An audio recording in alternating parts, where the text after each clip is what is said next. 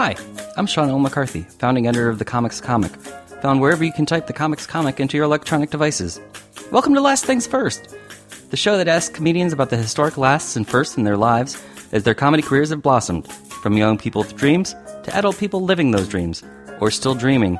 Questions both big and small are asked and answered. It's hopefully both amusing and illuminating. You may have heard Helen Hong as a regular panelist on the hit NPR quiz show, Wait, Don't Tell Me.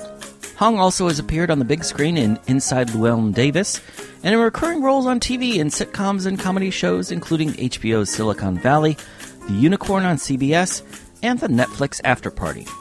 As a stand-up comedian, Hong has grown up from her start as a quote-unquote little ethnic girl, releasing her debut comedy special, Helen Hong, Well Hong, via Comedy Dynamics, which she recorded in the summer of 2021 as part of the Tribeca Film Festival. Hong sat down with me over Zoom to talk about her early days and nights as a TV producer behind the camera, how she moved to Hollywood without a steady gig and lived to joke about it, filming a nationwide TV commercial with a Muppet, and her life as the daughter of Korean immigrants. If you like this conversation, please consider subscribing to my Substack called Piffany at piffany.substack.com so you can read bonus commentary on this episode, as well as more comedy news and insights.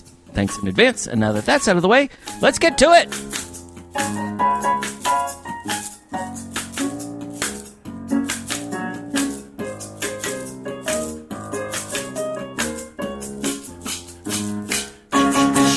So, Helen Hong, I've been asking you to be on the podcast for years. Yes. Since before the pandemic. I'm very snobby, so I'm like, la-di-da, I'm just too busy. No, it's because I'm a mess. It's the real secret, Sean. I'm a mess. Wait, don't tell me that you're a mess. I'm a mess. I'm like secretly, I'm one of those people that like people are surprised to find out is a mess, but I'm like an absolute mess. Like first of all, I'm a borderline hoarder.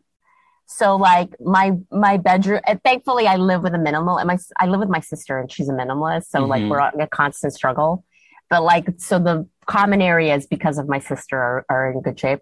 But my room, which I'm in the closet of my room right now, is starting to become one of those like hoarder episodes where it's like, there's a path to the bed. Like there's a path from the door to the bed with like just crap on either side. That's me. But then you have this sanctuary of a closet. I do. I had to do it during the pandemic. This is my literal bedroom closet. See, I can still hang clothes. Do you see that? But did you do this because you're like such a regular on NPR? And I did that. And also there's a new baby in my life. Yeah. Spoiler alert. If you haven't yet watched Helen Hong, Well Hong via Comedy Dynamics on a streaming platform near you. I'm a parent to a child that did not exit my body. That's the teaser of it, is I'm raising a child that I did not incubate nor eject from my physical form. Which means that you are still a little ethnic girl. Yes. Oh my God. Good memory, Sean. That is like ancient history. Yes. Well, I actually want to ask you something that predates that even because, well, I know that people have polarizing opinions on comedy schools and comedy classes, but from what I understand, that's how you got started. Yeah. Right? And I completely embrace it. I embrace it because I grew up in an immigrant household. I didn't know anything about stand-up. My parents never listened to stand-up. They never watched stand-up. They don't, their English is not that great. And so they weren't stand-up people. And so I didn't know I honestly didn't know stand-up was like a job you could do. And I never listened to any records or watched any specials. Like I was clueless about stand-up. And obviously I knew about Margaret Cho and I was like really intrigued by her. And I was like, I knew kind of about the most famous, undeniably famous, like in your face stand-ups in the world, but I just wasn't a stand-up fan. But I was in a point in my life where I was like super depressed. I was working a day job that was like not good for me. And I was super depressed. And a friend of a friend had taken a class at Caroline's on Broadway, you know, one of the biggest clubs in New York City. And he was like, oh, I'm taking this stand-up class. There's a graduation show. I'd love to invite you to the graduation show. And I was like, you can take stand-up class? Like, what even is that about? Sure, I'll go. So I went. He was terrible. I'm sorry to say, wherever he is. I don't even remember he was a friend of a friend. I don't even remember his name. Thankfully, I've never heard of him again. So he hasn't pursued it. I like how you put your hand up as if that's going to stop your voice from traveling across the world. But, you know, it kind of opened my eyes. And at the graduation show, there were these little flyers, of course, they're marketing the hell out of it. And so there were these little flyers on the table, like, are you interested in stand-up? Have you ever entertained? And I was like, no, but I'm super depressed right now. And this sounds fun. Like, let's try this. Do you remember anyone else from either that show that you watched or from your class that also is still doing it? Still in comedy? I took a follow-up class. So I took like the second level of that class. And unfortunately, one of my first friends in stand-up is a woman named Erica Watson, who actually passed away. She died of COVID, didn't? She died of COVID. Yeah.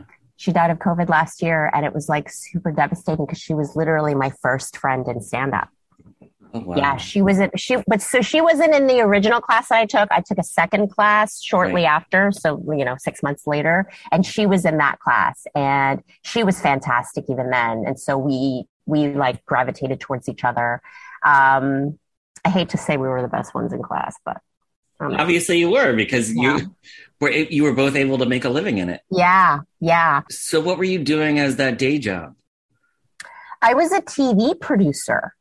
So you were in show business. I was in show business. Like, I always wanted to be part of it, but I didn't know, I didn't see a path, being an Asian American immigrant with immigrant parents, like, and at the time, like, there was, I talk about this sometimes when I do like speeches at colleges and stuff, that the only person that I saw on TV that was feasibly a person in show business that I could emulate was Connie Chung. Do you remember Connie Chung? Yeah. Connie Chung was a newscaster, and eventually I learned she was married to Maury Povich. Exactly. That should have been the red flag right there. That should have been like, he is the father. He is the father. Yes. So, and that was the only kind of acceptable, in an Asian American family, like the acceptable way of being in show business was like reading the news, because she was on TV every night, but she was very put together, and she was like, she was a newscaster, so very respectable. And that was the only person that I could see on TV. So I actually went to school for broadcast journalism, found out I hated it during school, but like by then I had already had a degree and like had no other skills. I just had this useless degree in broadcast journalism. So I was like, so I like moved to LA and became a PA, and just like rose the ranks and eventually became a TV producer. And I worked on a lot of like women's reality light programming, like what not to wear, and, say yes to the dress and like stuff like that. So I was doing that and I was miserable. I mean, it was like gold. It was the perfect example of golden handcuffs, where I had this like prestigious job where if I told people what I did, like, oh, I'm a TV producer on these shows that you've heard of, people would be like, oh my God, that's so impressive. People were so impressed, and it was a prestigious job and I made very good money. And, my parents were proud of me. They were like, oh, my daughter works at E, or, oh, my daughter works for NBC. Like, it was bragging rights for my parents. And I honestly, like, at the pinnacle of that job, I would cry myself to sleep every night, because it was like, I just knew, I was like, is this all there is to life? Like, I hate this. This is not, I don't like anything about this job. So when I met you, you were in New York. Yeah. You were based in New York, and you were actually doing a live show called Little Ethnic Girls. I know you subsequently did a podcast, but at the time, I distinctly remember you were part of like a quartet Yeah. But did shows at Gotham. I don't know if you did shows elsewhere, but with Maria Shahada, Liz Mealy, and Rachel. So Maria Shahada and I were really good friends. Mm-hmm. She was also kind of like one of my first really good friends in stand up. And we were always, and then Liz was also a good friend of ours. And so the three of us would hang out and people would always comment like, oh, it's the little ethnic girls. Cause all of us are short. Petite. Yeah. Small and of some ethnicity that's not white. And so, we started thinking of this idea, like, why don't we do a show about this, you know? So, we added a fourth, Rachel. And we had a big show at Gotham. We did it as like a recurring show occasionally, but I don't know, it just never took off. And then we went on to do other things. But yeah, that was probably like my producing background, because I came from a producing background. And so when I started stand up, I was always like scheming ways to like produce myself into more stage time. Here's a crazy story, Sean. I remember maybe my second or third year of stand up, being in the basement bar of Gotham Comedy Club with Amy Schumer and Jackie Monahan. Okay. Yeah, they were palling around back then. Being like, how do we get more stage time? How do we get more stage time? Maybe we should do a show where we're in bikinis to get people to come. Yeah, I remember that was a thing. Right? I mean, I think it might still be a thing somewhere, but yeah, in totally. 2022. But I mean, that was definitely a thing in the late 2000s. That's where we were in our minds, because we were like just desperate to get stage time, and we were always scheming ways to get more stage time. Honestly, like Sean, you know, like when you're starting out as a comic, it's just all about like, how do I get more stage time? Because I can't, because open mics are only good for, you know, good for a certain thing, and then after that, you're like, I need to get more stage time in front of a real audience. So what ended up being the turning point for you? I mean, for Amy, it was Last Comic Standing. Yeah. What was the turning point for you? Do I have a turning point? I don't know. I don't know. Did I have a turning point? You've been a regular recurring character on a broadcast network primetime sitcom, The Unicorn. That's true. Honestly, you're on a Netflix show. It was probably moving to LA. And did you move to LA with a part already, or no? Oh, okay. No. And that was the thing that a lot of people, I remember I moved to LA in 2012. And at that time, I was at the height of my career in New York. I had just been passed at the Comedy Cellar, which, as you know, as part of the New York scene, like that is a big freaking deal, right? To be passed at the Comedy Cellar. So I had just been passed at the Comedy Cellar. I was regularly working at Gotham, at Stand Up New York, Caroline's, like, I was known in the New York scene. Right. You could do the 6 gigs a night thing. I was doing the 6 gigs. Yep. I was doing the 6 gigs a night, and I was doing like the road work that you could get to from New York. A lot of buses and trains. And I was miserable. Honestly, New York was making me crazy. I was at the point where I was fantasizing, pushing tourists like down subway steps. Because I'd be like, you know, every New Yorker has had this experience where like the train has pulled in, right? So you only have a certain amount of time to get down this. You're like, you have to run down the steps to run into the train to catch your train, but you're trapped behind a tourist who's like, oh, goodness me, this is the subway. Wowie zowie. And you're like, move, move, I'm about to miss my train. And I was fantasizing pushing those people down the steps. And that's when you know you should leave New York. When you're fantasizing about random murder. That's when you know you should. And like everything about, like, I'm an introvert, which I know, you know, a lot of comics are introverts. So I need, like, my recharge time is alone time. Like, I need to be alone to recharge. I can't be around people all the time. I just need large chunks of the day where I'm just like completely by myself. And so New York living is just hard. You know, if you have to get to an audition and you have to go meeting or something, and the first thing in your day with your morning cup of coffee is getting on the subway, like it was making me crazy. Like it was just the whole New York lifestyle was making me nuts. And so this was 2012. And I was like, you know what? I'm moving to LA. I don't have a job in LA. I don't have a gig. I don't have it. I'm going to have to cut ties with my manager because he doesn't represent in LA. I'm going to have to find an agent. Like I had nothing. And a lot of comics at the time were like, Helen, you're nuts.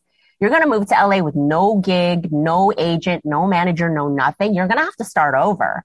And I was like, I completely understand that. And I'm going in with my eyes wide open, but I am turning into a raging bitch in New York. Like I am turning into a trash human. And I did it. It was a leap of faith and it was starting over. Like I moved to New York and like, I moved to LA and like, I had to prove myself again at all the clubs. Like nobody knew me, you know, obviously like some comics knew me, you know, from New York. Right. So I had a leg up in that some comics could vouch for me. And that's how I got like, you know, I got auditioned at Laugh Factory fairly quickly. I got past the Laugh Factory fairly quickly. You know, there were comics at the Comedy Store who knew me. So there were ways that I could get in that wasn't exactly starting over, but it was pretty much starting over. But I took a leap of faith and I feel like I was really rewarded for that because things started, you know, there was a year of like really having to start over, like 1 year in LA where I like couldn't really pay my rent, you know, like I was struggling to pay my rent and I didn't have any road gigs and things weren't really happening. But after that year, things started really taking off for me. And I really believe that it was because I took a leap of faith. What came first? Was it TV? Was it radio? Or was it road gigs? What was the first thing I got an agent fairly quickly because of Eric Griffin. Eric Griffin and I knew each other. He had been based in LA the whole time I knew him, but we had the same college agent at one point. So I met him on the road at like a NACA. And we were friendly and we had sort of vaguely kept in touch, not really, you know, kind of just as acquaintances. And then when I moved to LA, he was doing Workaholics. He was a regular on Workaholics. And so he was doing really well and like his career was taking off. And so I reached out to him. I was like, hey, congrats on everything. I just moved to town. I wonder if you'd be so kind as to introduce me to your agents. And he kind of yeah-yeah'd me for a few months. Mm-hmm. But then I got booked on a fundraiser at the Laugh Factory for Dick Van Dyke. Dick Van Dyke works with a homeless shelter called the Midnight Mission. Okay. Which is a really great homeless shelter, which I have actually done some work with since then. So it was a big fundraiser for the Midnight Mission. Dick Van Dyke was going to be hosting the show, which is one of those random LA things, right? Like a random LA, Dick Van Dyke is hosting the show at the Laugh Factory. Like, what? That doesn't even make sense. But yeah, he was hosting the show and it was like, I was on the show and Eric Griffin was also on the show. And so he texted me and was like, hey, we're on the same fundraiser tonight. My agent's coming. And I told him about you. So I crushed it. Thankfully, as you know, that is never a guarantee, but I did really, really well. I had a really great set and his agent was there and he saw me and he was like, I think you're great. I'd love to work with you. And I was like, great. So I got that agent and then I started getting auditions and parts and stuff. So, and then the next thing you know, you're meeting the Coen brothers and yeah. So and Oscar Isaac and all that stuff. Yeah. Meow. Mm-hmm. You really got inside Llewyn Davis. I wish Llewyn Davis had gotten in me. You know what I mean? Like, hey. No spoilers for Well Hung, but there's lots of horny talk in Well. I mean, I just think, you know, people should go into watching my special with the knowledge that I am a trash mouth and a trash mind. Mm-hmm. Trash mouth, trash brain. But ever since then, inside Llewyn Davis, I mean, you've had steady work on TV. Yeah. Like not like main cast per se, but yeah. But I've been I've been super lucky. You Yeah, got to I be was on on Silicon Valley with a Silicon recurring Valley. role. Amazing. I got to be directed by Mike Judge, which, I mean, I've been now directed by the Coen brothers and Mike Judge. That's not bad. You know what I mean? Mike Judge is a legit genius. All three of those people are legit geniuses. But Mike Judge is like legit a genius. Like you can just tell interacting with him, you're like, oh, you're like on another level. And such a nice person. And the trippy thing about working with Mike Judge is, you know, he's the voice of Hank Hill, King of the Hill. Yeah. And so it's kind of like talking to Hank. Like, he's just like, he's got the little drawl. That's better than talking to Beavis and Butthead. But it's like weird when he's trying to you're trying to have a legit conversation and Hank Hill is like, you're a really good actor. And I'm like, I can't take you seriously. I'm sorry. This is so crazy.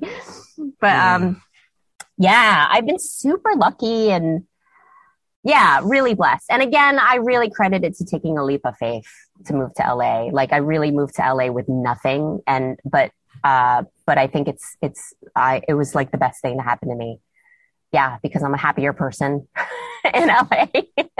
And also my career is taking off and there's just more opportunity. Like for TV stuff, obviously there's more opportunity for TV and movies in LA.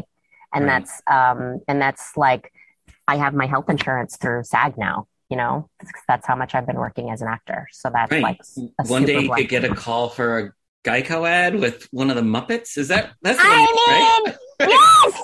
Did you see that one? With Animal.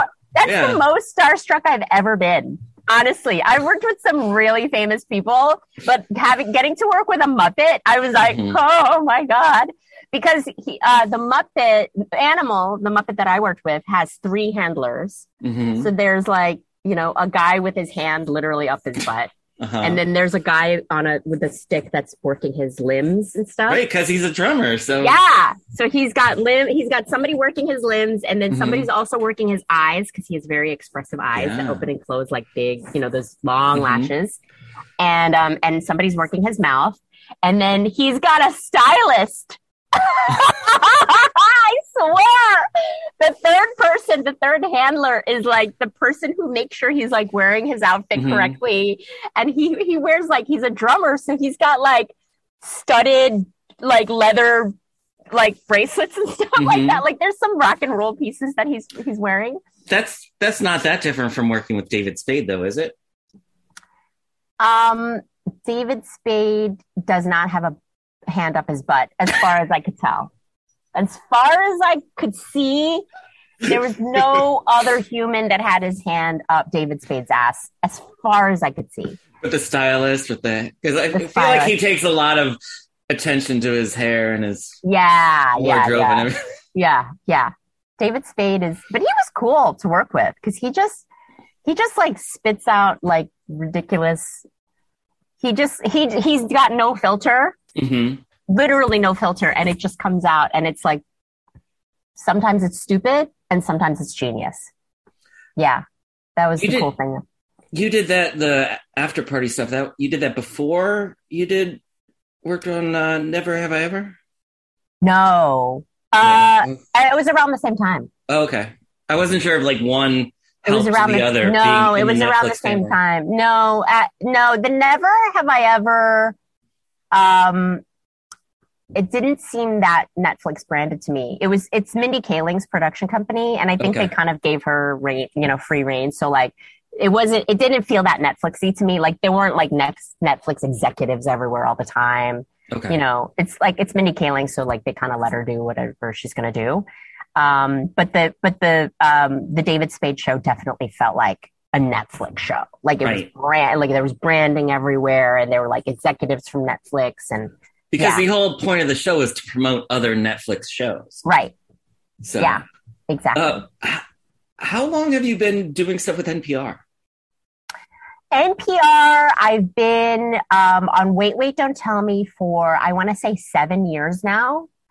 And that was another thing that came from me moving to LA. Like I moved to LA and I started working the clubs and I met Maz Jobrani, who's a regular, who's been on that show for years and years and years. And then I saw that show was doing a live taping in LA, and I've been a fan of that show.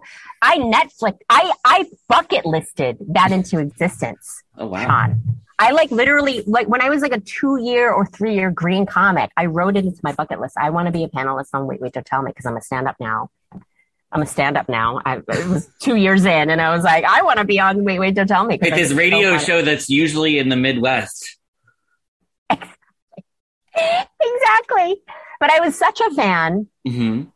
And then I saw that they were coming to LA and doing a live taping in LA. And I saw that Maz Jobrani was going to be on the panel. Okay. And I was like, I know Maz. So I wrote to him and I was like, hey, honestly, I was just asking for free tickets. I was like, hey, I see you're doing the taping. Like, do you think you could swing some free tickets for me? And Maz, being the amazing, generous person that he is, was like, yeah, and there's an after party. Do you want to come? And I'm like, hell yeah. And he's like, yeah, I'll introduce you to the team.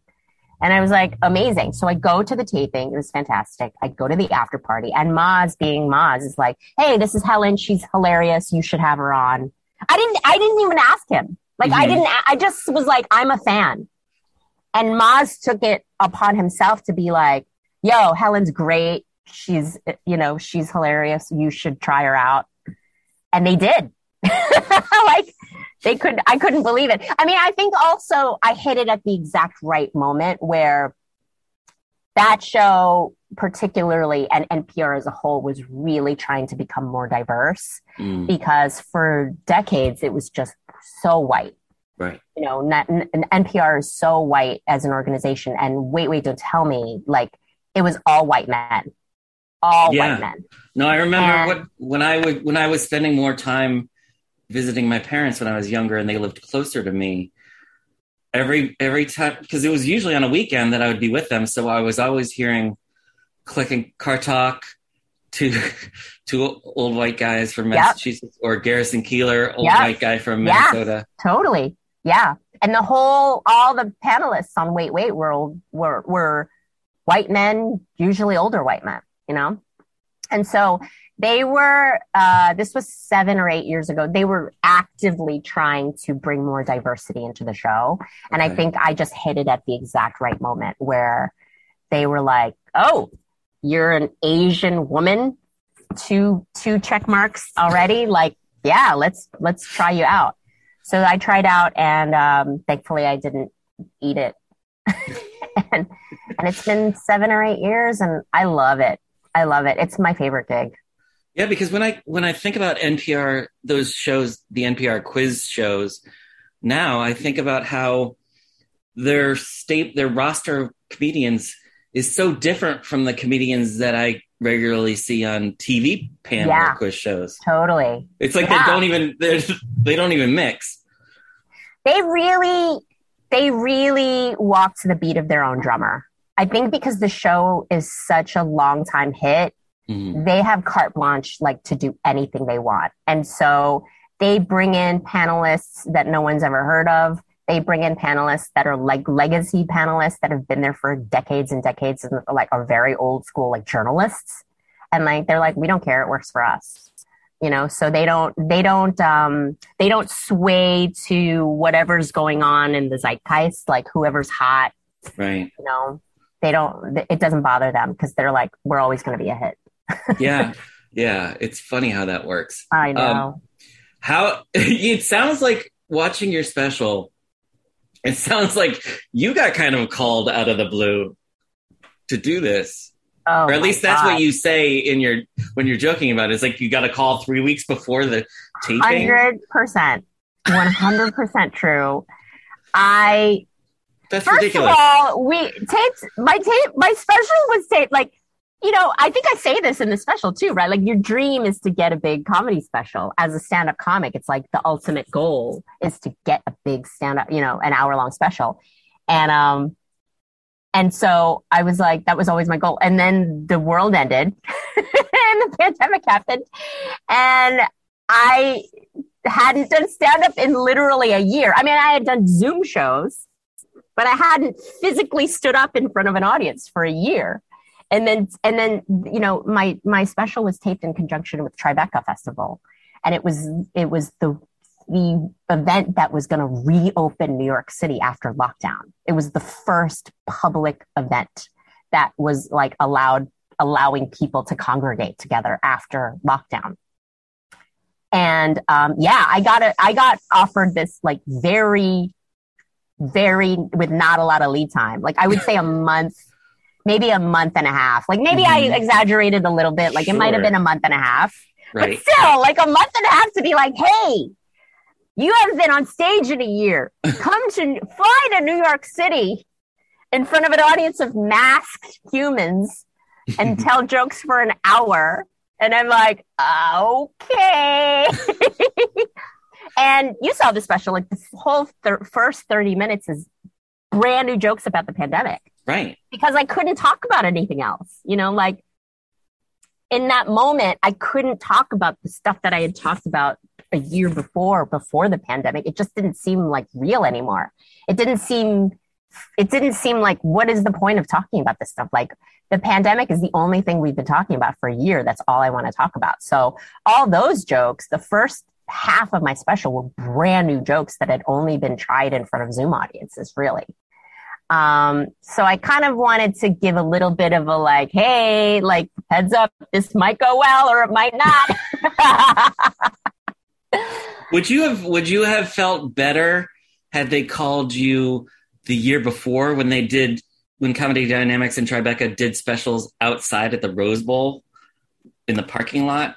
No, because I love the concept and it was so novel, but the concept of like honking, cars honking instead of being able to hear laughter. I think I actually maybe would have liked that better because it would have been so far removed from any normalcy that it would have been like, hey, whatever happens, Like, and I think that was the attitude a lot of comics went in, like, hey, this is unprecedented. Like, I've never told jokes to a bunch of cars before. Right. And the way that I know that it's funny is if you honk.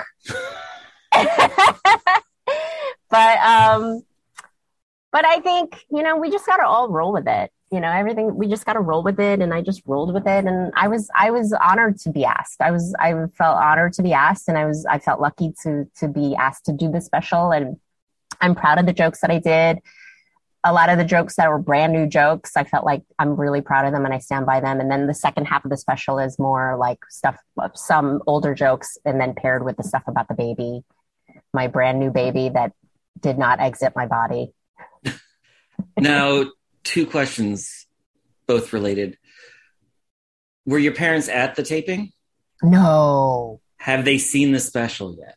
No. Are they going to? No. I've been doing stand-up now for like 16 years. Mm-hmm. And my parents have seen me live one time, and it was for a Wait, Don't Tell Me taping. So it wasn't even my stand-up. It was just like jokes, like me on a panel telling jokes, very sanitized. They have never seen me live. And they never will, because I would have a meltdown if they were there. Like, I would be like super flustered. Even if they were in a car in the parking lot outside a football stadium? Yes. You'd be like... Because I would hear nothing but the lack of their honking. You'd be like, no, that Kia. I know that Kia. That Kia is not honking. God damn it. Yes. So, I had Karen Chi on the podcast recently. I love her. And she spent a lot of the pandemic in Korea. Yeah. But it got me thinking about how, specifically with Korean culture, it's been enjoying a moment the last few years. Oh, my God. With, you mentioned Parasite, but there's, Squid Game. I taped the special before Squid Game came out. I figured you had to because you didn't mention Squid Game. I would have said Squid Game because Squid Game was so much bigger than Parasite. Right. At the time that I taped the special, Parasite was bigger, was like the biggest thing along with K-pop and K-dramas. But since then, I mean, since I taped the special, holy crap, Squid Game, you know, that actress, the lead actress from Squid Game is now in like all these Hollywood movies. She's being cast in all these Hollywood movies, and she deserves it because, man, her performance was killer in Squid Game.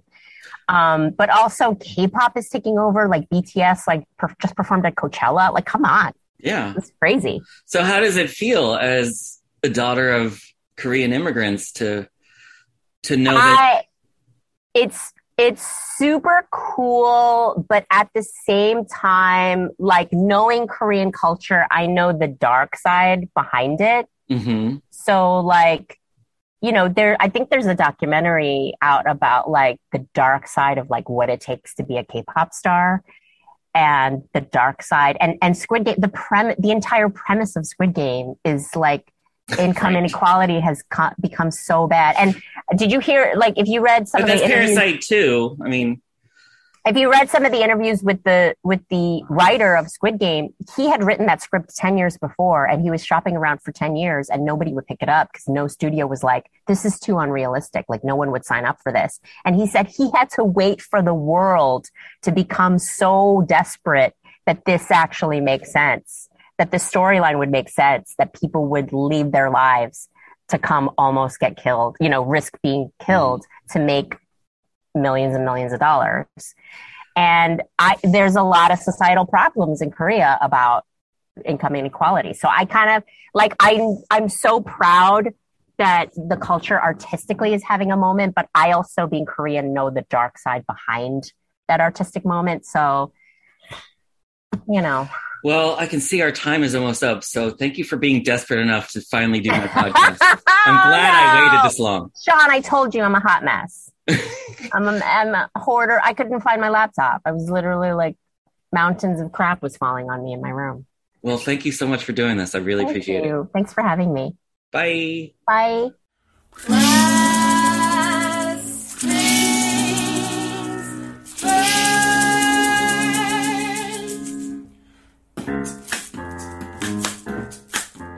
This episode of The Comics Comic Presents Last Things First was post-produced by Alex Brazell at Showbiz Studios. Theme music was by Camille Harris and Shockwave, logo by Giggle Chick. If you enjoyed listening, please check out my Substack called Piffany at piffany.substack.com for transcripts, bonus commentary, and expert analysis about comedy, show business, and more. I'm your host, Sean L. McCarthy. Thanks for listening.